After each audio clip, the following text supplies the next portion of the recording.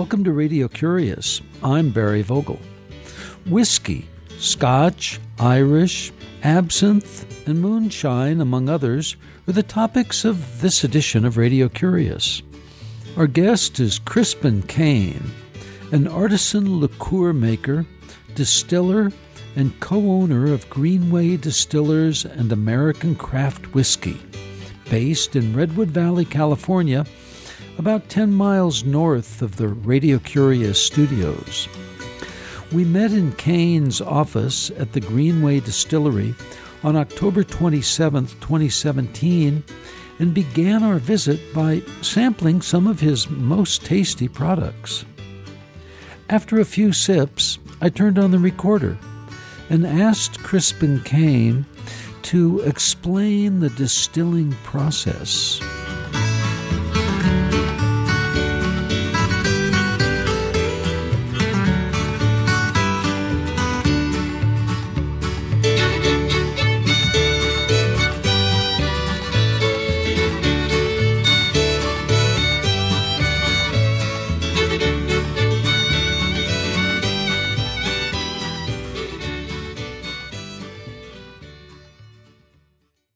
What we're doing in distilling, and we're talking about distilling spirits, is we are creating an extract of the finest essence of plant materials that have been fermented. And if that's grapes or grain or what have you, the objective is to create something that's very pure, captures the flavor, and becomes pleasant to consume or use in cooking.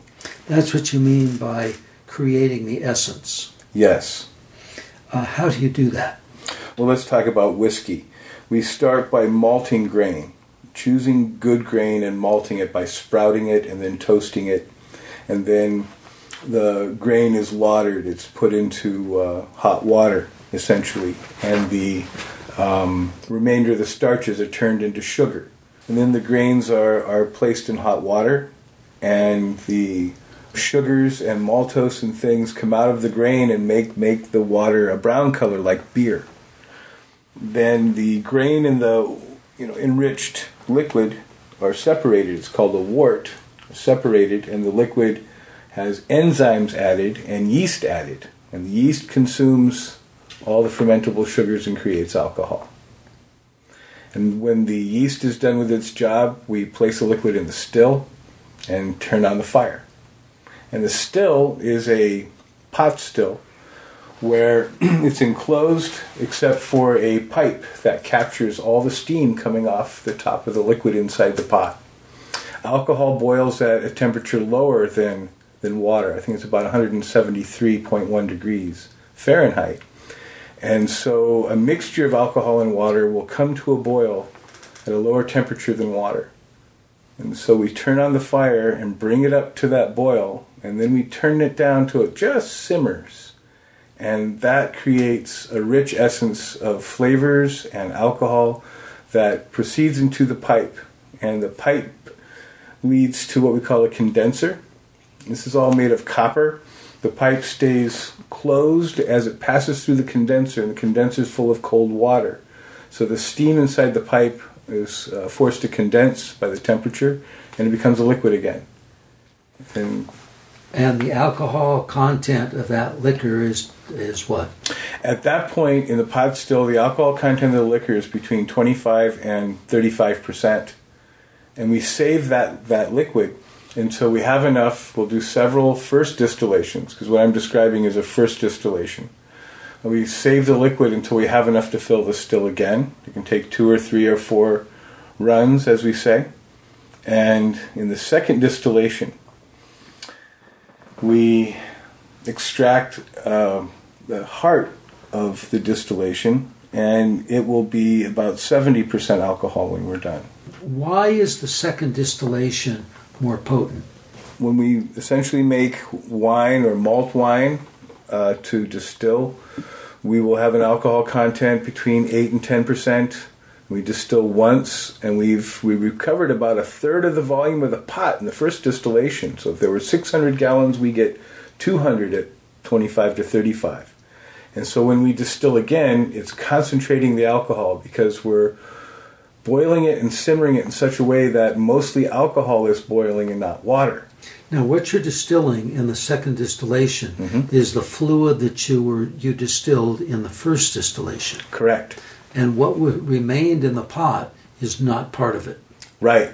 Okay. What remains in the pot is very acidic, and it goes into a water waste treatment system. It doesn't. It's not used to water the daisies. Eventually, it is. Yep. Okay. So what happens in the second distillation? In the second distillation, the fractions are very clear. There is heads and heart and tails. And the heads have incredibly wonderful smells. There's lots of esters and ether and higher alcohols. And there could even, if there's some oxidation in the wine, there could even be acetone and acetate. And these things that I'm describing, some of them are not good for us. They're much more poison than just ethanol. But they're very distinct. And if we are doing our job correctly and the fire's set right and everything is perfect, then that head fraction will be a small percentage. And the difference between the head and the heart is something that was taught to me by Hubert Germain Robin, my master at the still, while I was his assistant. And so by appearance and smell, we decide when the heads have stopped and it is now the heart. And what happens, Barry, is one of the most wonderful things. The smell of acetate, the smell of ether, all of that disappears, and suddenly you get a smell that is incredibly floral and candy-like and very clean, or we're taught that it's clean. And it's very distinct, the difference. When you say we're taught that it's clean, it's not self-evident? Well, I would say that it is, but the use of the word and the perception of it, I think, is relative. I mean, after all, alcohol is a poison. When I bottle this thing, there's a warning label on it. No matter how good any of us think it is, it's still, you put something living in it and it dies. But I would tell you that there's no methanol present at that point. And that's, methanol is a higher alcohol that's poisonous and is naturally occurring. But because of the way we're distilling, we eliminate methanol. And we eliminate these more volatile compounds that, are even more bad for you than ethanol. So we're trying to make a fine, fine poison. Let's just put it that way. And that's the objective. And so by using the fire very judiciously, there are larger organic molecules that stay in the pot, acids and such. We want some degree of acidity. But in the end, when you take the heart of that distillation, which the French would call eau de vie, or the Irish would call whiskey bar, the water of life, when you take a sample of that and allow all the alcohol to evaporate away, and you put your finger in the remaining liquid and you taste it on your tongue, it should taste like pure water, like nothing. And that's when we know it's right. When the whiskey is right. Yep. Or whatever it is that we're distilling. And so we want that to be very clean. So yes, it is in fact clean. And that's one of the objectives. You say using the fire very judiciously. So what does that mean, judiciously? Okay, so we only want to use just enough and not too much. Too much means that more water is boiling and becoming vapor than we'd like, and all the compounds that will come with it. And so what we're trying to do is have the fire set so that we're just boiling alcohol and a little bit more. And that's at the temperature of 170.1? Well, 173.1 is where pure ethanol would boil. Okay, but we have a mixture of both ethanol and water in there, inside the pot. And so we are running slightly above the boiling point of alcohol, yet below the boiling point of water. So we're using propane to fire the still, and there's a gauge that measures the gas pressure in millibars. And so we've become accustomed to the readings in millibars and the level of the fire under the pot. And so we have precise settings for that gas as time goes by. Through the course of the day that the distillation is running, the boiling point's constantly going up because more alcohol is leaving and there's less alcohol in the pot. And so periodically we have to adjust the fire up. And by following certain protocols, we allow ourselves to raise the fire without going too far. We're visiting with Crispin Cain, an artisan liqueur maker, distiller, and co-owner of Greenway Distillers and American Craft Whiskey, based in Redwood Valley, California, about 10 miles north of the Radio Curious studios. I'm Barry Vogel. Crispin, you have specialized in certain flavors, and particularly your focus now is on a rose liqueur. Can you share with us something about the rose liqueur, what it tastes like and what it smells like in words, using the sense of sound as opposed to the sense of taste for our listeners? Certainly. So our rose liqueur, Crispin's Rose, is made from spirits of apples and honey and fresh rose petals. And my dear partner Tamar Kay and I spent several years deciding which roses were right for rose liqueur. They had to be roses that not only smell good but taste good. Not soapy, not perfumey, but flavorful. When you say taste good, do you actually chew the rose petal? Oh yeah, rose petals are edible and sometimes appear in salads. And so I can give examples like Don Juan was a good choice because Don Juan is a red rose that smells like chocolate and raspberries and kind of tastes like it too. And it was a good choice. There's over 17 different roses in our rose liqueur. It smells rosy and fruity. It tastes like a rose smells without being soapy or perfumey. It's really wonderful.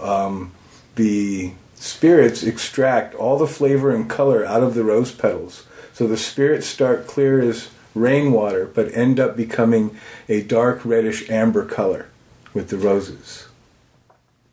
Is the fluid of the liqueur more viscous than water? It's possible. As some liqueurs are? Possible. Most liqueurs are somewhere between 15 and 20% sugar. And what we did with Crispin's Rose, because it is sweetened, is we looked for a balance between the astringencies of the alcohol in the roses and the sweetness of sugar. And so our rose liqueur is only 8% sugar. It's about half the sweet of something like Grand Marnier. And so whereas it's probably more viscous than water, it's because alcohol's thinner, it's kind of close. What are some of the other drinks or liquors that come out of your still? We are also making Greenway Distillers Absinthe Superior, and it's a wonderful absinthe. I started with a centuries-old recipe from Switzerland, and we've fairly remained true to the recipe with its Artemisia absinthium and lemon balm and hyssop, and a long list of other herbs, anise and mint and fennel that are in there for flavor. So you mix them all in the original fluid? Yeah. That you then bring to the 173.1 temperature. So to make the absinthe, I make a wine of apples, apple juice and honey. I double distill that to create alcohol at 70%. I add rainwater. And then I put the spirits in rainwater and all the herbs into a still, and I distill it again. Let's talk about absinthe for a minute. Mm-hmm. It was banned prior to the Prohibition in Yes. the United States. There was something that stirred people up a little more about it.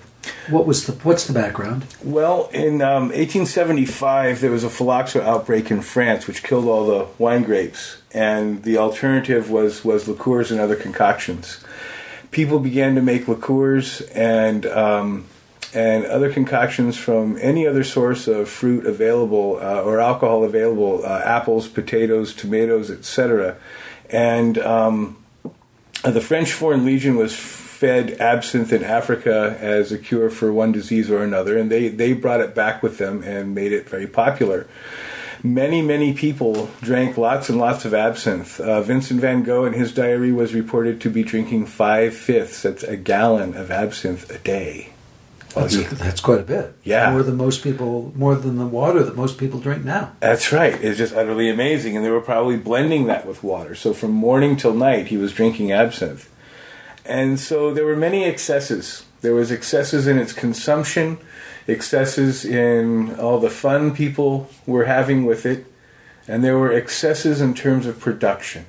There were producers that were unscrupulous and mass-producing absinthe, and some recipes have it colored green, and normally that's with the herbs being added back to it. Sometimes that's done. Well, they began adding things like cupric salts and laudanum and other things. And eventually, as governments will, when people are having too much fun, they'll put an end to the party. And the reason for the primary growth or commonality, if you will, of absinthe was the disease on the grapes. Correct. That's right. And people liked it. Yeah. And it was more alcohol than the wine produced. Yes. Became a little more exciting to some. And it's believed that absinthe has a psychoactive effect as well. Believed by who? For what reason? Well, there is a molecule, and this is the molecule that occurs in Artemisia absinthium, or the grand wormwood, that is the essence and focus of the ban berry. And that molecule is called thujone. And thujone greatly resembles the THC molecule and is purported to fit in the same neuroreceptor as THC does in the human nervous system and body. And the ban is on, I think, 10 parts per million, or is it 10 parts per 100,000 or more of thujone? So... You say the ban is it still in effect? Oh, yes. But absinthe can be purchased in a liquor store. Right. Well, okay. So at the time the ban was put into effect, there was no accurate way to measure the thujone content in the 1920s.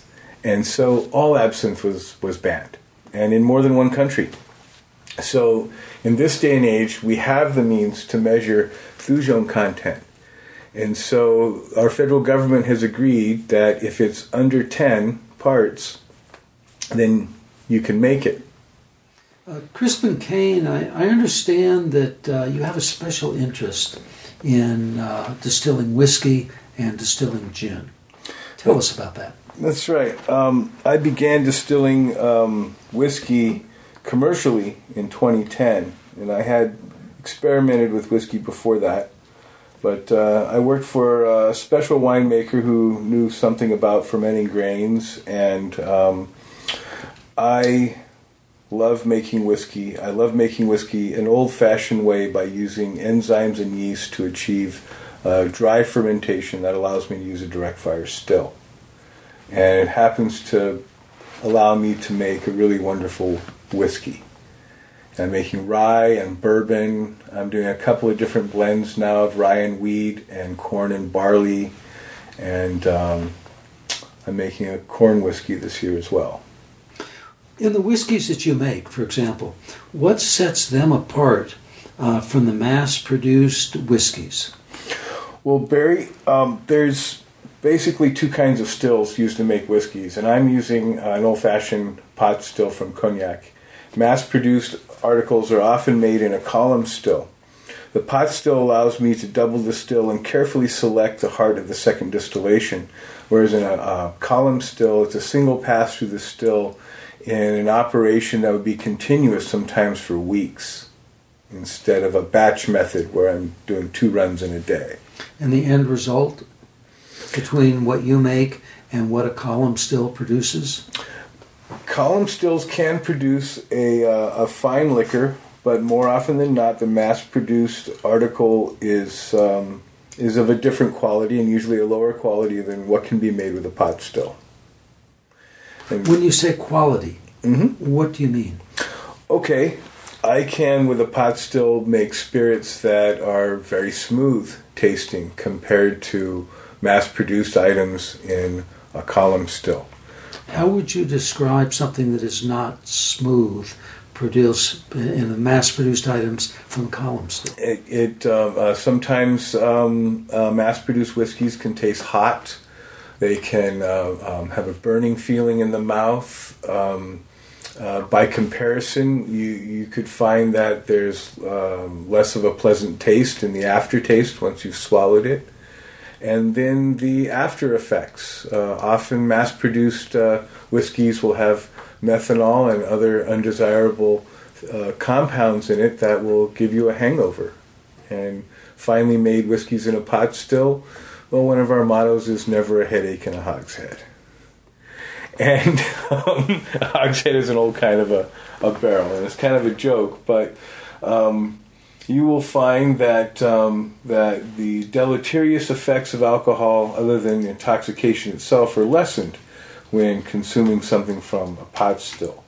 Though federal regulation prohibits me from making health claims, I can tell you the experience will be more positive. Your personal experience. That's right. Not relying on any double-blind studies.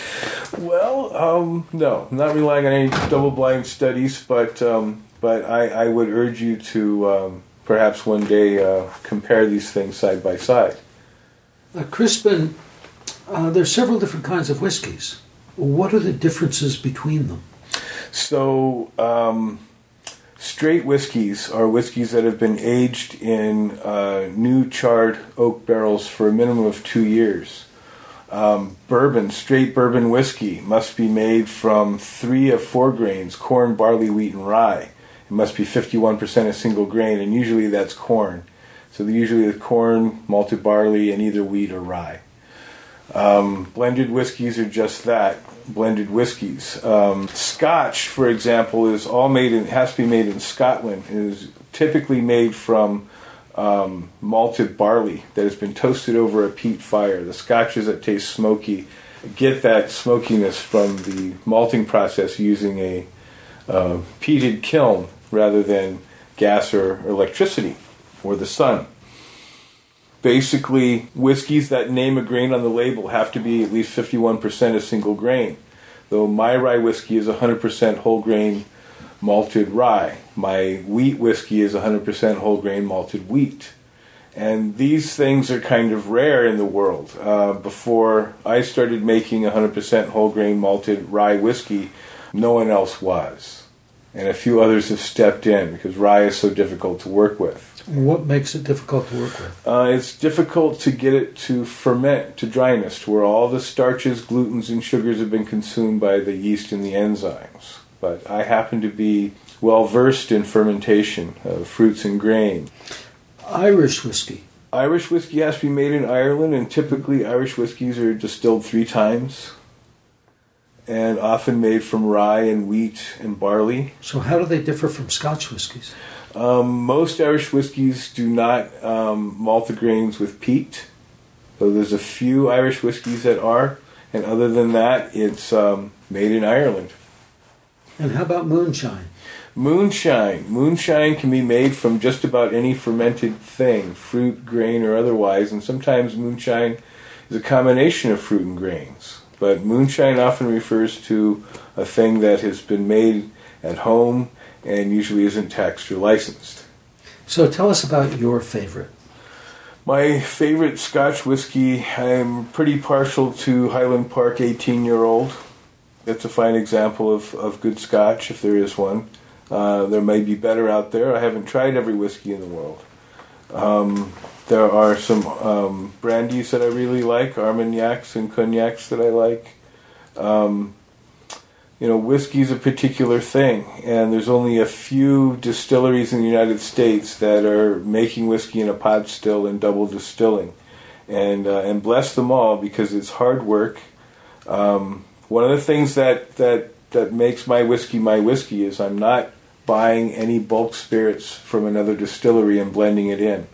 I am 100% fermented, distilled, and aged in-house.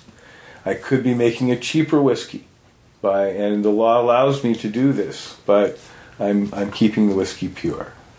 Well, Crispin Cain, senior distiller and co-owner of Greenway Distillers and American Craft Whiskey, I want to thank you for being with us on Radio Curious. And before we close, can you tell us about a eureka or an aha moment in your life that changed your life, your view of the world? I've had several, but in relation to all of this, there was a day when I had worked 16 hours during harvest at a winery, and I stepped outside and I felt full of life and full of energy. And at that point, after years of searching, I felt one with what I was doing and an integral part of a great organic process. How old were you then? I was 23. And that's a little more than half your life ago. That's right. And what would you like to do with the remainder of your one precious life? I would love to continue making whiskey and gin and saving the world on the side. And finally, Crispin Cain, is there a book that you could recommend to our listeners? On my bedside right now is Writings from Ancient Egypt by Toby Wilkinson. And it's published by Penguin and just came out last year. Crispin Cain, thank you very much for being with us on Radio Curious. Thank you, Barry. Crispin Cain is an artisan liqueur maker, distiller, and co-owner of Greenway Distillers and American Craft Whiskey, located in Redwood Valley, California. His website is greenwaydistillers.com. The book that Cain recommends is Writings from Ancient Egypt by Toby Wilkinson. This program was recorded on October 27th, 2017.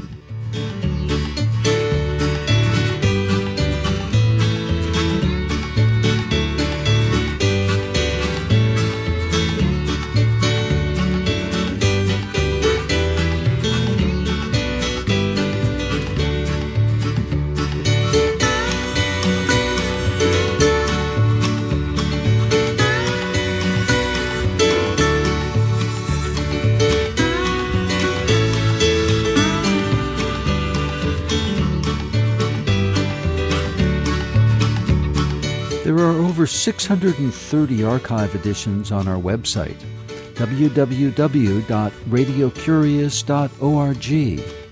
They're all free to listen and download and share anytime, anywhere as my gift to you. Our programs are published weekly, normally on Tuesday evening. Your comments, ideas, and suggestions are always appreciated, and we do enjoy hearing from you. The email address is curious@radiocurious.org. Postal mail is 280 North Oak Street, Ukiah, UKIAH, California 95482. The phone is 707-462-6541. Christina Onnested is the assistant producer. I'm host and producer Barry Vogel. Thank you for listening.